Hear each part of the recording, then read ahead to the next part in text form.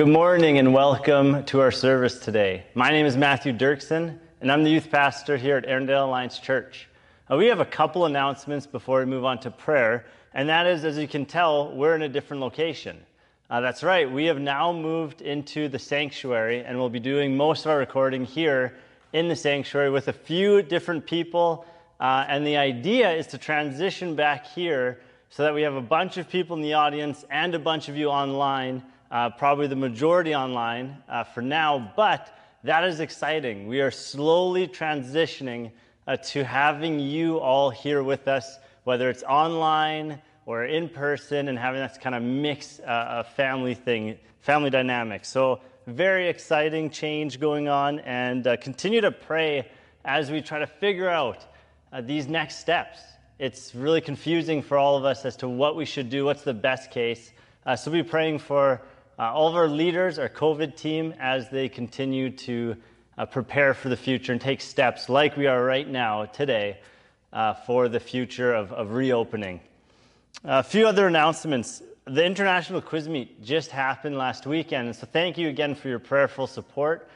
We had two participants, Joanne and Willem, and they did great. And you can find the info as to how they did in the bulletin, as well as a whole blurb about quizzing. So please look in the e-bulletin for more info on that. Also, next Sunday is Communion Sunday, so prepare for that. Grab some juice, a cracker, whatever you need. Be prepared, as next Sunday we'll be doing communion. We also are doing a new initiative with our prayer ministry. Things are changing a little bit. We have a new person coordinating our prayer ministry of this church. That's Lorraine Willems. She's going to be doing a little bit of a new take on our prayer ministry, and also just centralizing it. So if you want to be involved in our prayer ministry of a church, and we need all the prayer we can get, prayer is so central to the ministry of this church, please email Lorraine. Her email is in the bulletin, in the e-bulletin. Email her and ask her how to get involved, how to participate in our prayer ministries here at our church. We're very excited about this new initiative, and we look forward to the different ways in which you will join our ministry as a church through prayer. We also have one last announcement, it's not really an announcement, and it's just about COVID. It's all about this, during this time of COVID, how we'll all have different views. And in thinking about COVID and the tension of COVID, some wanting us to reopen right now, getting the full 150 people, some saying, hey, we should just not meet at all. There's lots of different views that each one of us has. And in reflecting on this, Romans 14 talks a lot about how Paul's talking to the church, and he's saying, you all have different views. Some people have different views when it comes to food, and when it comes to different days as to being more holy than the other. And it says something really important in Romans 14, which is that make up your mind to not put any stumbling block or obstacle in your brother's way. And it also says that we are to make every effort to do what leads to peace and mutual edification. It continues on, blessed is the man who does not condemn himself by what he approves. And it's this whole idea of some are approving some things and some are not. And we are not to look down on those who think that we shouldn't be opening. And we're not to look down on those who think we should be opening. It's about saying, hey, there's different views. We all have a different view in a different sense as to what we should do, and how we should all stand together in unity, trying to live in peace, and just encouraging one another in our different views rather than fighting against each other. And not that we're fighting at all, but this is just a friendly encouragement as we're taking practical steps to reopen, to be thinking about, hey, how is what I'm saying affecting what my brother or sister might be thinking and feeling right now, who is either more conservative or more liberal in their view. And I want to end with Romans 15, which is an amazing prayer that kind of takes Romans 14 all in one little gulp. And it says in 15:5, may the God who gives endurance and encouragement give you a spirit of unity among yourselves as you follow Christ Jesus, so that with one heart and mouth, you may glorify the God and Father of our Lord Jesus Christ. And may that be our prayer. May that be who we are, that we are a united body of believers filled with peace, who love Jesus and seek to glorify him with our heart, with our mouths. And so as you go through this COVID season, just remember that it's about unity, it's about seeking what God wants for us, but also recognizing that people have different views. With that, let's turn to prayer. Again, as we've been doing, I'll open this up in prayer, and then I ask you just to pause and pray for the different things on our prayer needs. And this week we have different international workers. Heather is one of the ones we'll be praying for. Abe and Leela. We'll be praying for different Alliance churches. And so again, I ask you just to pause once I'm done praying and to pray for the different things on the screen and also in the e-newsletter. So let's pray together. Lord God, we thank you so much for who you are, that you love us, that you care deeply for us, that you've made each one of us unique, but that you are the creator of each one of us. You knit us together in our mother's womb. Lord God, thank you for making us all special, unique, and all in your image.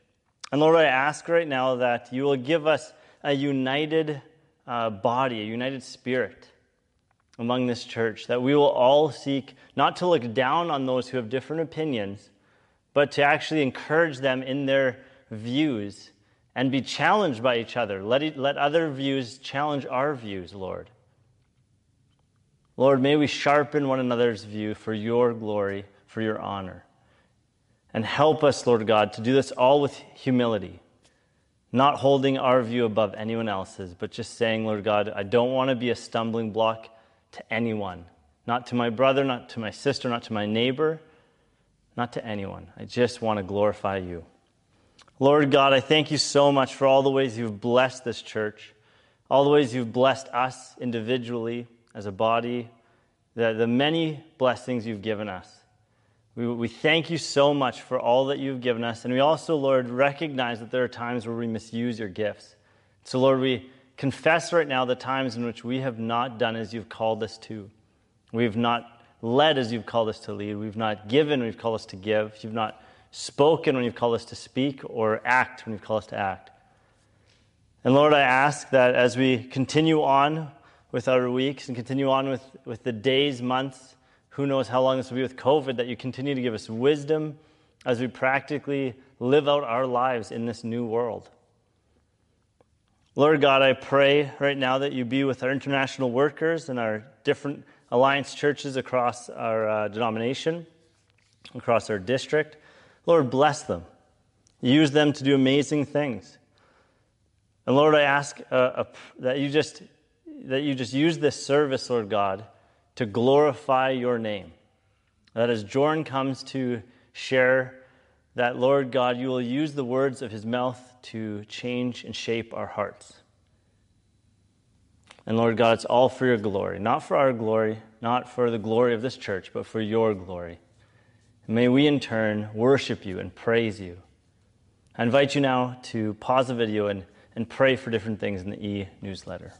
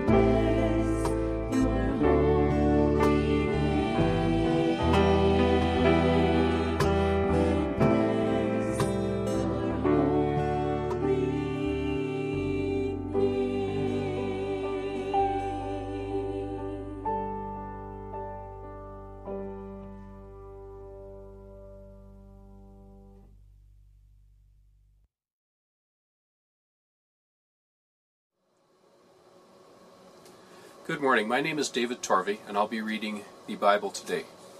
I'll be reading from the book of Amos, chapters 1 and 2, and I'll be reading from the Christian Standard Bible. First, chapter 1, verses 1 to 5. The words of Amos, who was one of the sheep breeders from Tekoa, what he saw regarding Israel in the days of King Uzziah of Judah, and Jeroboam, son of Jeshua, king of Israel, 2 years before the earthquake. He said, "The Lord roars from Zion, and makes his voice heard from Jerusalem. The pastures of the shepherds mourn, and the summit of Carmel withers. The Lord says, I will not relent from punishing Damascus for 3 crimes, even 4, because they threshed Gilead with iron sledges. Therefore I will send fire against Hazael's palace, and will consume Ben-Hadad's citadels. I will break down the gates of Damascus. I will cut off the ruler from the valley of Avon, the one who wields the scepter from Beth Eden. The people of Aram will be exiled to Kir. The Lord has spoken." And now moving on to chapter 2, verses 4 to 16. The Lord says, "I will not relent from punishing Judah for 3 crimes, even 4, because they have rejected the instruction of the Lord and have not kept his statutes. The lies that their ancestors followed have led them astray. Therefore I will send fire against Judah and will consume the citadels of Jerusalem. The Lord says, I will not relent from punishing Israel for 3 crimes, even 4, because they sell a righteous person for silver and a needy person for a pair of sandals. They trample the heads of the poor on the dust of the ground and obstruct the paths of the needy. A man and his father have sexual relations with the same girl, profaning my holy name. They stretch out beside every altar on garments taken as collateral, and in the house of their Lord, their God, they drink wine obtained through fines. Yet I destroyed the Amorite as Israel advanced. His height was like the cedars, and he was as sturdy as the oaks. I destroyed his fruit above and his roots beneath. And I brought you from the land of Egypt and led you 40 years in the wilderness, in order to possess the land of the Amorite. I raised up some of your sons as prophets, and some of your young men as Nazirites. Is this not the case, Israelites? This is the Lord's declaration. But you made the Nazirites drink wine and commanded the prophets, do not prophesy. Look, I am about to crush you in your place, as a wagon crushes when full of grain. Escape will fail the swift, the strong one will not maintain his strength, and the warrior will not save his life. The archer will not stand his ground, the one who is swift of foot will not save himself, and the one riding a horse will not save his life. Even the most courageous of the warriors will flee naked on that day. This is the Lord's declaration.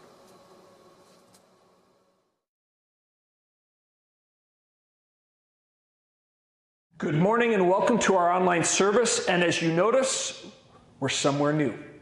We have been working hard. The COVID team and the tech team have been spending hours, and I don't want to ask some of our sound guys how many hours they have spent in this room in the last couple of days getting it ready for this, our first service back, I believe since the 15th of March.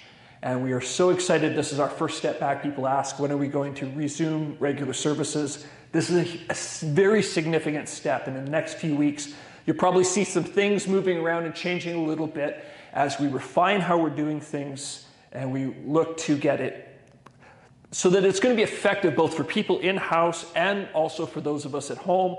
And it's strange talking about that because as I'm standing here talking, I'm saying, I'm going to watch myself in 11 days and think, why did I say it that way? Why did I do it that way? I am so looking forward to the day when we're in here and I don't need to watch myself on videotape. Every Sunday we gather as a family, and I think many of you probably have a very similar ritual, and we come out and everybody's in their house coats and my wife makes coffee and we sit and we watch, and every Sunday my son, who has been in Bible school and had to watch himself preach on tape, goes, how was it? It's a challenge, but God is good. And with this in mind, I'm going to invite you, wherever you are this morning, to turn with me to Amos chapter 1. And as you turn there, would you bow with me as we pray? Holy God, we ask that you would meet us wherever we are, whenever we are, gathered in your name. Holy Spirit, would you come and meet us? Would you come and fill us? And Lord, would you guide us as we study your word?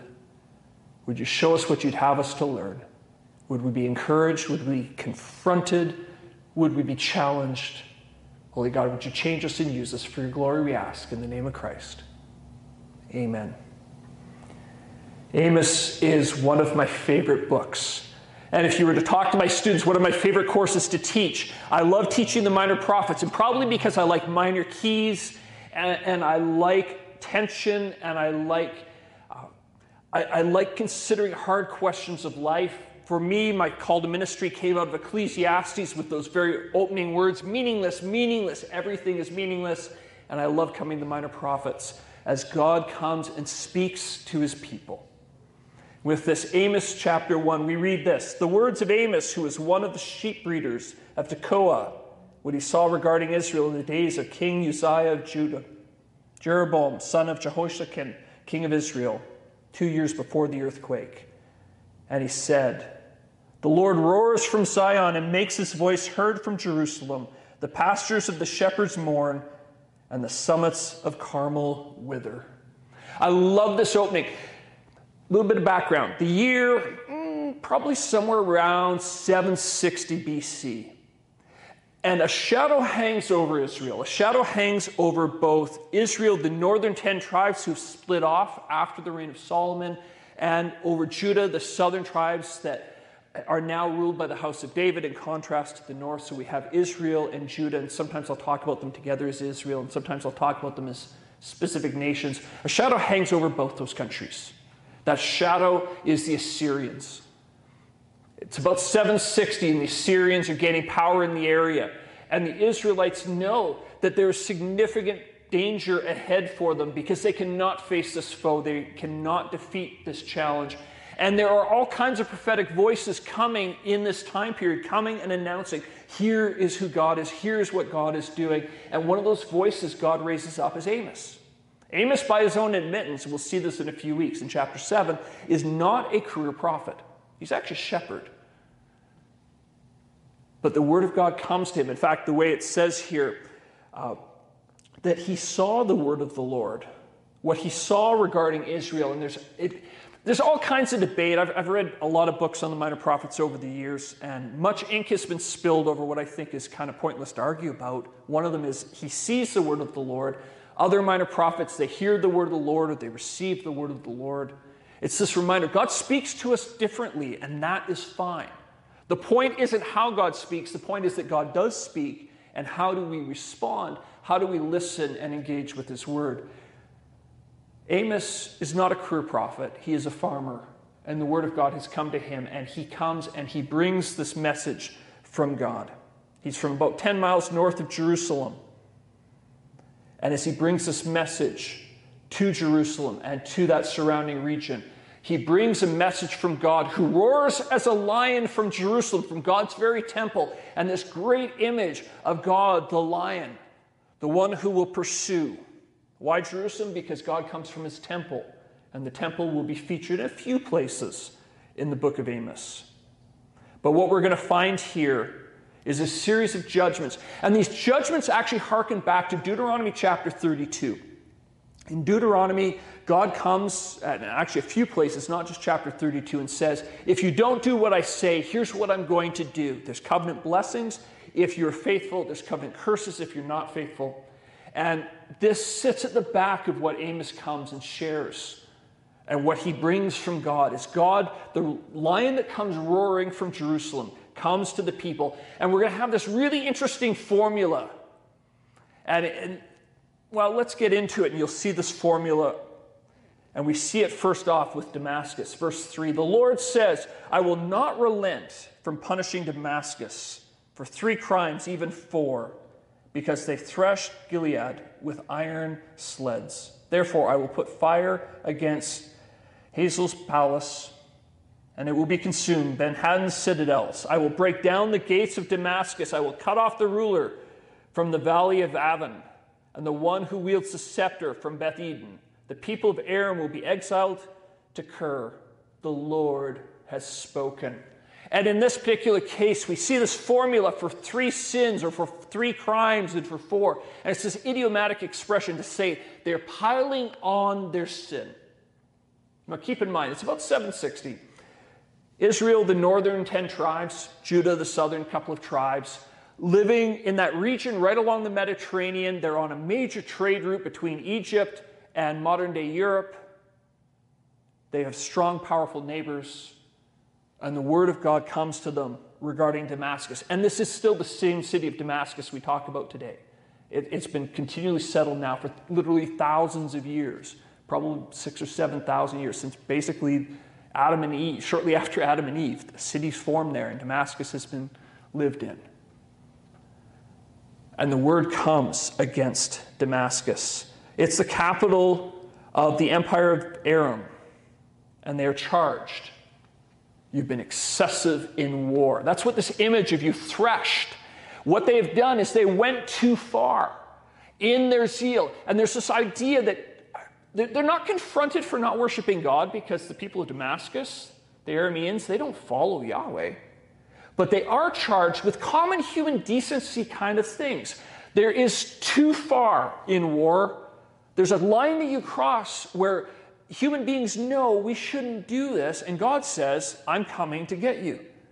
I'm going to take you. You're going to go into exile. As you have been too harsh to your enemies, I'm simply going to remove you. And this judgment that he promises, he answers their sin with an equal punishment. And I imagine that for Israel and for Judah, as they're hearing the word of Amos, as he comes and says, this is what God promises to do, they're probably feeling pretty good, because Damascus is a bit of a problem. Sometimes the relationship was pretty good. Sometimes the relationship was tense. And that relationship will change, but at this particular time, there seems to be maybe a little bit of tension between the house of Israel, the house of Judah, and Damascus. And yes, this is the same Damascus Paul's on his way to when he's blinded and encounters Jesus. Well, that's not the only place. Verse 6, the Lord says, I will not relent from punishing Gaza for 3 crimes, even 4, because they exiled a whole community, handing them over to Edom. And we still talk about Gaza in the news because these places still exist today. Not every place we're going to talk about still exists, but Gaza does.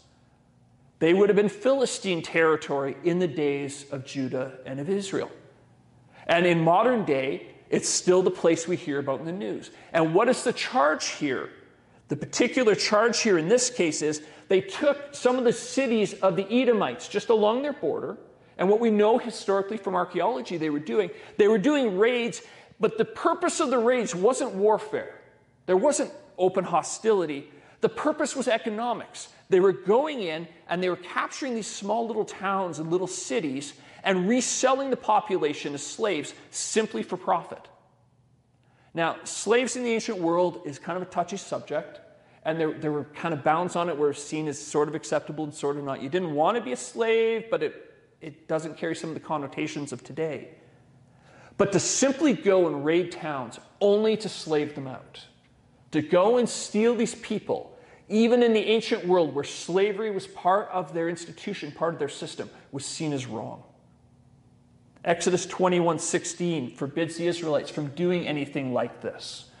And it's not just the word of God. There was a broader understanding in ancient culture. You didn't capture people simply to make money off of them. You've desecrated them when you do this. If there's warfare on and you take captives, that's seen as different. But in this case, that's not what's happening. You're simply turning a profit. What is God going to do with them? God says, I am going to wipe you out. You are going to cease to exist. If you look down in verse 8, I will cut off the ruler of Ashdod, the one who rules with a scepter. I will turn my hand against them. The remainder of the Philistines will perish. We have people living in Gaza today. The town's still there.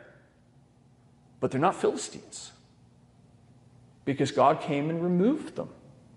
So the towns remain, but the people groups changed.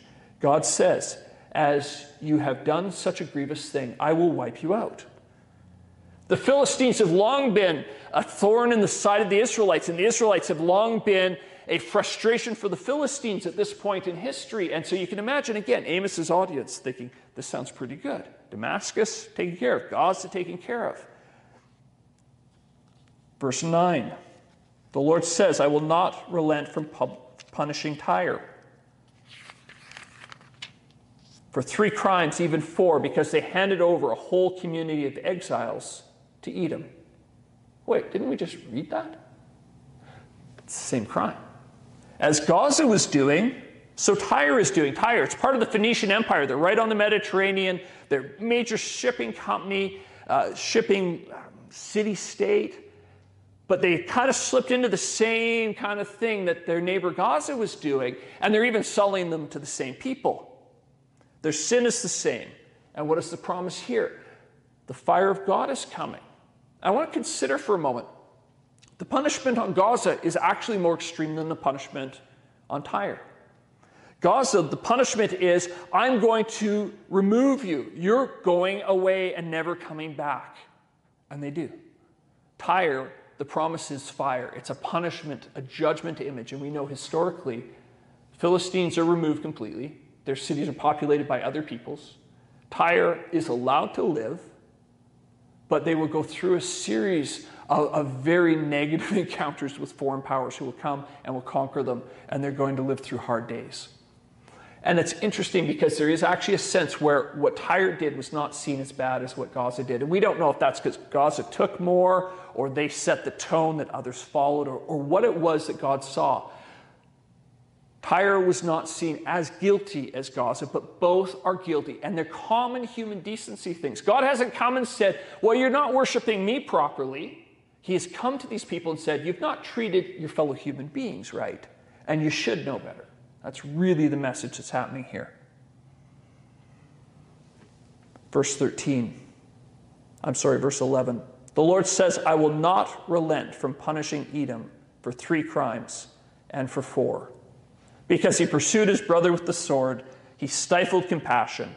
His anger tore at him continually, and he harbored his rage incessantly. It's kind of interesting because Edom's the one who's been buying up the slaves, but that's not where God's charge comes. We don't know. Does Edom not know where the slaves are coming from? It's quite possible they don't. You don't ask, so you don't know. But they are guilty. What is their guilt here? Edom, they are charged with being also excessive in war. You pursued your brother. You pillaged, you did extraditions, you killed the people. And in fact, we know this is about 760 that this is being written. This charge to Edom is actually stepping forward in time because the best that we can tell the fulfillment of this is not till 587. Because Edom, the charge that's made here really best is understood because we know as the Babylonians came in, and think about Daniel. Daniel's carted off to Babylon, and Ezekiel is by the Kebar River. There's a couple of deportations there. In the last deportation, time of Jeremiah, the Babylonians came in, they lay siege to Jerusalem, they starved the city out for months. The city wall finally falls, and the people have been hungry, and it has been terrible, it's been awful. The Babylonians come surging through the city, level everything, destroy the temple, burn everything, cart the last of the people off into captivity, except for the poorest and the weakest of the land. They just kind of leave, they don't care about them, and they take the last of the Israelites, it's actually their 3rd exile, off to Babylon. In the aftermath of that, after they've been starved out and it's been some of the worst days imaginable, the Edomites come in and attack Jerusalem. They're cousins. They're related if we go back to Abraham. You pursued your brother with the sword. You stifled compassion. And it's interesting that we've jumped ahead a couple hundred years in Amos's prophecy, but prophecy does this. It doesn't worry about time the way that we worry about time. But the charge that God brings against the Edomites, it's not that you've been buying slaves because maybe they don't know where they come from, but in this case, you showed no compassion to Jerusalem. The book of Obadiah is going to talk about the same thing. Isaiah 34 is also going to have reference to it. Numbers chapter 20 tells us that there's been tension there between Edom and Israel for a long time, and now it's going to spill over. And what does God say? I'm going to send fire. I'm going to consume. And he's going to bring his wrath. Again, you missed common human decency. Well, Amos goes on with his prophecy. Now it's against Ammon, another of Israel's close neighbors. I will not relent for punishing the Ammonites for 3 crimes, even 4, because they ripped open the pregnant women of Gilead in order to enlarge their territory. Unfortunately, with the minor prophets, there's places you can't really PG rate it because the text is what the text is, because this is how human beings treat each other. History tells us This has been done often. World War II, we had cases of this. It's been repeated down through the ages, and it has never been acceptable in the eyes of God. God is the one here. And interestingly, with Ammon, what God says here, I will set fire to the walls. God is the one who's going to bring the fire to the walls. The phrasing in the punishments of the earlier nations kind of leaves some ambiguity here, but here, if you go back to how it's phrased in the Hebrew, God takes this one extra personal. God is particularly angry with this. And the phrasing is actually different from the other ones because the Ammonites have successfully incurred an extra measure of God's wrath because of how they've treated these women simply for territorial ambitions. God is coming to fight against them. And we know from history that they're carted off and they're never seen again. Because, again, they have violated common human decency. Goes on with Moab. Verse 1 of chapter 2, the Lord says, I will not relent from punishing Moab for 3 crimes, even 4, because he burned the bones of the king of Edom to lime. After the Ammonites, this one is a little less serious in a sense. All sin is serious in the sight of God, but certainly some is worse than others. In this case, the charge is you have actually defiled the dead. There's an expectation, there's a correct way to treat someone after they are deceased, and there's an incorrect way. And even in war, there are guidelines. And again, common human decency. We have ancient codes that would talk about this. The law of God talks about this. Fire is a punishment method to kill someone. That's rarely used in Scripture. The Israelites generally didn't use it. It's seen as the very worst of the worst. Genesis 38 has a case of it. Leviticus 20 holds it out. Joshua 7, we're going to see it show up, but it's pretty rare. It's a very serious case. Here God says, you went too far. Moab and its leaders will lose in battle. But that's very different from what's said to the Ammonites, where God says, I'm coming to destroy you. And we know that they're gone and they never return. Moab is simply told, you're going to be punished by losing in war. At this point, I suspect the audience, as Amos, and perhaps he's in the marketplace proclaiming this message, perhaps there's a festival or a feast he's been invited to speak as he says, I think the Lord has a message and I need to share it and hear the word of the Lord, and he comes and shares it. I imagine the Israelites are feeling pretty good. Judah's probably feeling pretty good. Because our enemies are being defeated. They violated rules they should know better than. And interestingly, everything we've talked about, if we go back to ancient codes, Code of Hammurabi and some of those things, a lot of what they're charged with here is stuff that these ancient codes said, we don't do these things. You don't go into a town simply to take slaves. If it's warfare and you take captives, we turn a blind eye to it. That's a different kind of a case, but you don't do that. You don't violate the dead. You don't treat pregnant women in warfare the way that the Ammonites have. You don't do these things. You don't sit and wait till your enemy's been completely defeated and then go in and attack them again after they've been destroyed, like the Edomites do. But that's not where the text stops. Verse 4 of chapter 2, the Lord says, I will not relent from punishing Judah for 3 crimes, even 4, because they've rejected the instruction of the Lord and have not kept his statutes. The lies that their ancestors followed have led them astray. Therefore I will send fire against Judah, and it will consume the citadels of Jerusalem. They've been feeling really good up until this point, and I imagine Amos is going on about this nation. People are going, oh, our enemies are going to be, wait, what? Did he just say us? Yes. And there's a marked shift here. With all of these other nations that have been charged, all of them have been charged with common human decency things. God's charge to the people of Judah is very different. It is that you have violated your worship of God himself. It's not crimes against humanity. It's a violation of God's covenant. And God promises that Israel, Judah, is not innocent, and he is going to punish her. I will consume the citadels of Jerusalem. It's interesting that that's said, because that's actually exactly what the Babylonians are going to do. Judah is going to repent after this, sort of, And then they're going to sin again, then they're going to repent, sort of, but eventually, ultimately, Amos's word comes true. And God says, you've sinned too many times, enough is enough, and Judah will be cut off. Judah will go into exile. The Babylonians will come and take her away, and she will be in Babylon for 70 years. No temple, no city walls, no vineyards, no promised land. The prophet Ezekiel talks about we're by the Kabar River, and he's explaining to the people we're here because we sinned. God's word is sure. It's 200 years later, but it is sure. He said he would do this. 250 years later, 260 years later, 280 years later, it doesn't matter when. When God says it, it's going to happen. Judah, you're going into exile. Your city's going to be destroyed. So the prophecies here of the foreign nations have not meant that Judah's been seen as innocent, and it doesn't stop there either. And actually, Judah's really not the focus of Amos. We're going to spend most of our time in the next few chapters of Amos, and Amos will get easier. It's kind of heavy right now. It's a little hard to see the hope here when God's going, I'm coming to kill you, and I'm coming to destroy you, and you're going into exile, and you're going to lose in war, and I'm coming to kill you. It's going to have another side, because this is the way prophecy works with God. Because God always keeps a remnant.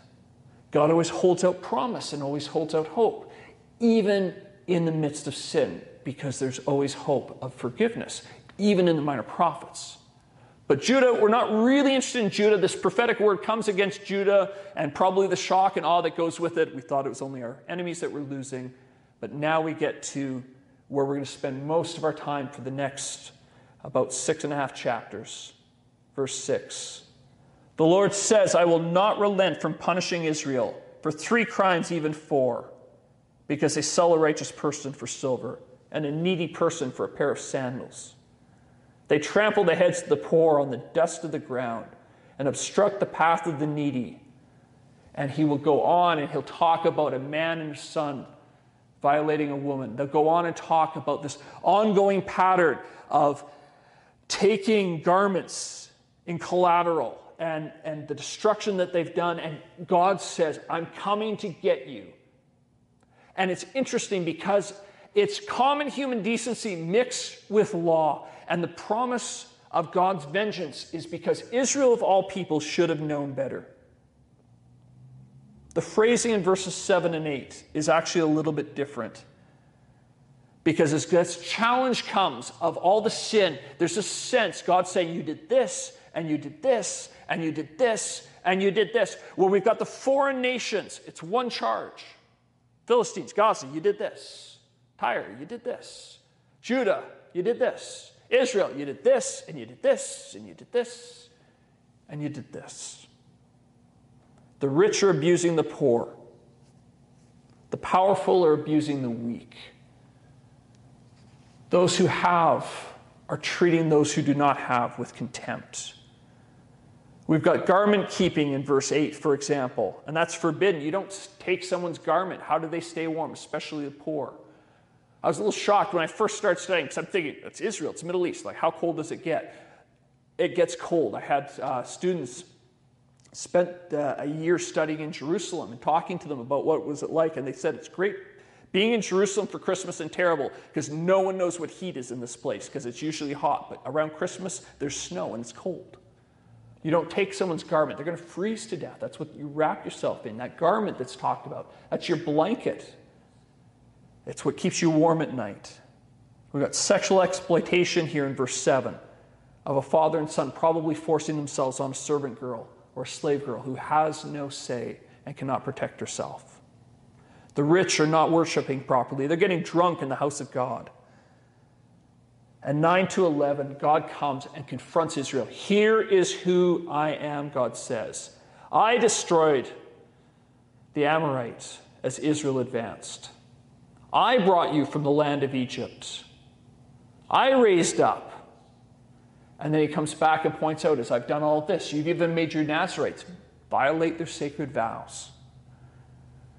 Israel has abused the people entrusted to them. And it's interesting that we get to that because we've just finished the first part of our study of the book of Acts, and we'll go back to Acts after we do Amos. But I'd like to spend some time Old Testament and some time New Testament. But we just looked at Stephen's charge. There was never a prophet your forefathers did not persecute or kill.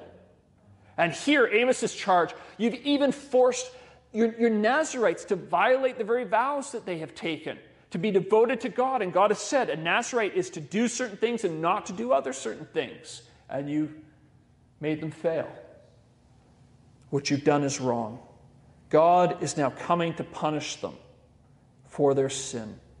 The archer will not stand his ground, verse 15. Even the most courageous will flee. The hand of God is against them. And Amos is going to spend the next chapters describing how angry God is. I was shocked when I first started doing the Minor Prophets, because I thought with the Minor Prophets, God's principal charge would be, you did not worship me right, when he speaks to his people. Now that's true. And that's certainly the case what we see here with Judah. When God comes to Judah, he says, you did not worship me properly. But that's actually just kind of an in-passing thing, because theologically we need to really grab hold of something, and that is this.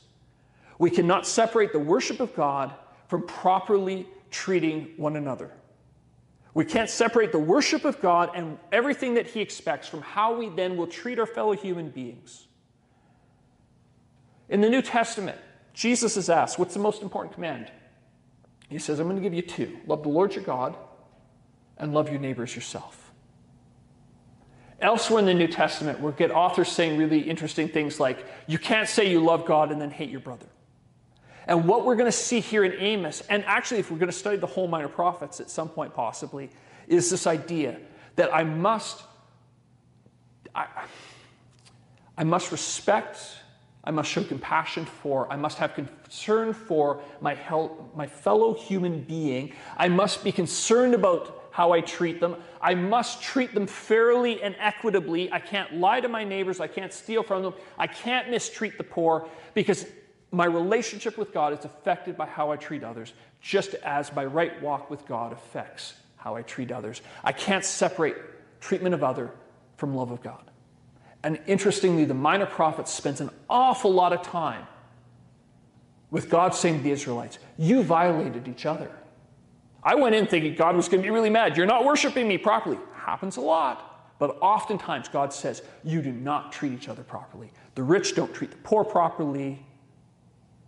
The haves treat the have-nots badly. This group is mistreating this group. And in the start of Amos, we're seeing this common human decency side, even with the surrounding nations, where God doesn't challenge them saying, you didn't follow the Torah, because they don't know Moses. But there's just some common sense stuff we don't do. There's common sense things that all humanity knows. How should we treat one another? Well, what do we do with this? First observation I want to make. And the first couple of sermons in Amos are going to be a little heavy. And I don't apologize for that in a sense, because sometimes we need to be reminded our walk with God is serious. It's profoundly serious. And our walk with God is directly linked to our walk with one another. And so we need to seriously consider, how do we treat others and how do we worship God? First observation, God's judgment takes into consideration who the people are that he's talking to. His expectations of Judah and of Israel are different from his expectations of Gaza and Ammon and Edom and Tyre. He looks at what we've been entrusted with. He looks at what we should know, and he judges us accordingly. It's a little bit like when I teach college. I do not expect a freshman to know what a third year knows. I mark the papers differently, because a third year should know how to do footnotes and do all the challenging stuff and all the things that keep them up at night. And I'm kind of curious to know if my Bible school students are still having nightmares about their papers. Still having nightmares? I'm getting a nod there. Now and again, I still have classroom dreams. It's a little strange. We don't put the same expectations. As parents, we do not expect our teenagers to conduct themselves to the same standard that we expect a 6-year-old to. Insert your own parenting joke here. I can go a couple of different directions. When God comes and confronts these different groups, it's according to what's been entrusted. And notice, the more that you're given, the more you're accountable. The sin of Judah is more subtle. The sin of Israel is not nearly as serious as the sin of some of these other nations. And yet, God deals with them according to what they've been entrusted with. God's judgment takes into consideration who it is. And so for those of us who walked with Jesus a long time, does God have a higher expectation? Yes, he does. It's part of the maturing process. This is why, if you consider the example of Israel, Israel sins in some very creative ways in the wilderness, and God wants to destroy them and doesn't. And we get them into the promised land. But then we get Moses at the one point, and Moses is told to speak to the rock, and he strikes it with his staff. And I feel bad for Moses, because it's like, all he does is he hits it instead of speaks to it. And after all the sin of the Israelites, he does that, and he's not allowed in the promised land. And then we have 1 Corinthians 10, where Paul tells us actually the stone was Jesus. So it's just this strange theological moment. I never saw that in the text, but Paul says that he struck Christ. Okay, now I kind of understand why it's serious, but also keep this in mind. The expectation on Moses, he'd been in the presence of God. He answered for more than even, say, Joshua does, or King David. The more we're entrusted, the more we answer for. Second thing, God's judgment proves our love of God, and our love of others is linked. Let me say that again. God's judgment proves our love of God, and our love of others is linked. And it's linked together in this really interesting way. I've already alluded to Jesus' words. Love God and love your neighbor. 1 John chapter 3, verse 10 says, "This is how we know who the children of God are and who the children of the devil are. Anyone who does not do what is right is not God's child, nor is anyone who does not love their brother or sister." And in 1 John, he links love of God and love of each other, just as Jesus did. And we're seeing God do the same thing here. Leviticus 19, verse 18, "Do not seek revenge or bear a grudge against anyone among your people, but love your neighbor as yourself. I am the Lord." Leviticus 19, verse 18. Matthew chapter 22, we'll spend some time on this. My love of other and my love of God are intimately linked. And so I need to stop and ask, how am I doing in my care for those around me? How am I doing in my love of my neighbors, my family, my coworkers? And finally, our third idea. God's judgment leaves open the door to grace and mercy. We're going to hold this one out a little bit. We've got to kind of trust at this point in Amos, because we haven't seen a lot of grace and mercy here. The best grace and mercy we're seeing is you're going to lose in war. The best grace and mercy that we see here is that God's going to come and he's going to war against them for a while, and we know historically that they'll live. But there's this idea hanging over. If God's coming and confronting, maybe, just maybe, things can be changed. And one of the patterns that we're going to see emerge in Amos, as the word of God comes, as God speaks through the prophet and he begins to confront the people through the prophet, there'll be places where Amos is going to say, as you begin to walk with God, a new day is coming. A new hope is coming. A restoration is coming. And we kind of have to trust for that and kind of feel for it, that in the middle of what is a very difficult text, as these different groups have been confronted by God for their sin, the fact God's confronting them does leave open, what if we repent? And of course, if we read ahead a little bit, we get to the story of Jonah. I love the story of Jonah, because there's not even a call to repent in Jonah. God simply says, 40 days the city's going to be overthrown. That's the message of Jonah. And the city hears it and they repent, going, well, maybe God will spare us. And of course, if we read the rest of the story, spoiler alert, God's wrath relents and Nineveh is spared. God's judgments take into consideration who it is who has sinned. God's judgments prove our love of God and our love of others is linked. And God's judgment leaves open the door to grace and to mercy. Let's pray. Holy God, we thank you for Amos and his words to us. Lord, they're heavy words. Would you show us what it means to love our neighbor as ourselves? Mindful of Judah and your challenge to them, you didn't worship me properly. May that not be true of us either. But Lord, may we be a people who walks with you faithfully. May we be a people who loves our neighbors faithfully. And Lord God, show us how to share this with those around us. I'm struck by how, as you come to these foreign nations and you confront them for their sin, common human decency, you hold them accountable. We live in a nation that doesn't believe in you, doesn't call on your name. When your judgment comes, it will be for the sin that they knowingly have committed. Lord, use us to hold back your wrath and to extend your grace and mercy that forgiveness might be sought and forgiveness might be found. And Lord, for anybody who's watching, listening, who doesn't know who you are, would you speak to their heart? And would you speak to their heart and give them the courage to see what it is that you're saying and to respond accordingly. In the name of Jesus, amen. So we go to the benediction this morning from Jude 24. If you want to turn there, you're welcome to. If you're in danger of the wrath of God and you want to talk about it, if you don't know who Jesus is and you want to talk about it, call me. Call one of the elders. We've got email addresses that are available. And I realize in a COVID season, it's a difficult season to connect, but there are ways. If you've got questions about what it means, if you've got questions about what it means for God to say you're accountable for what you do, if you realize I need to talk to somebody about this, please reach out to us. Love to talk to you. I know some of the elders are also ready and willing. Some of them are away right now. But as the summer wraps up, everybody's around. We'd all love to talk to you.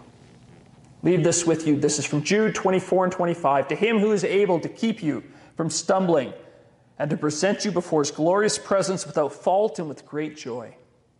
To the only God our Savior be glory, majesty, power, and authority through Jesus Christ our Lord, before all ages, now and forevermore. Amen. And God bless you.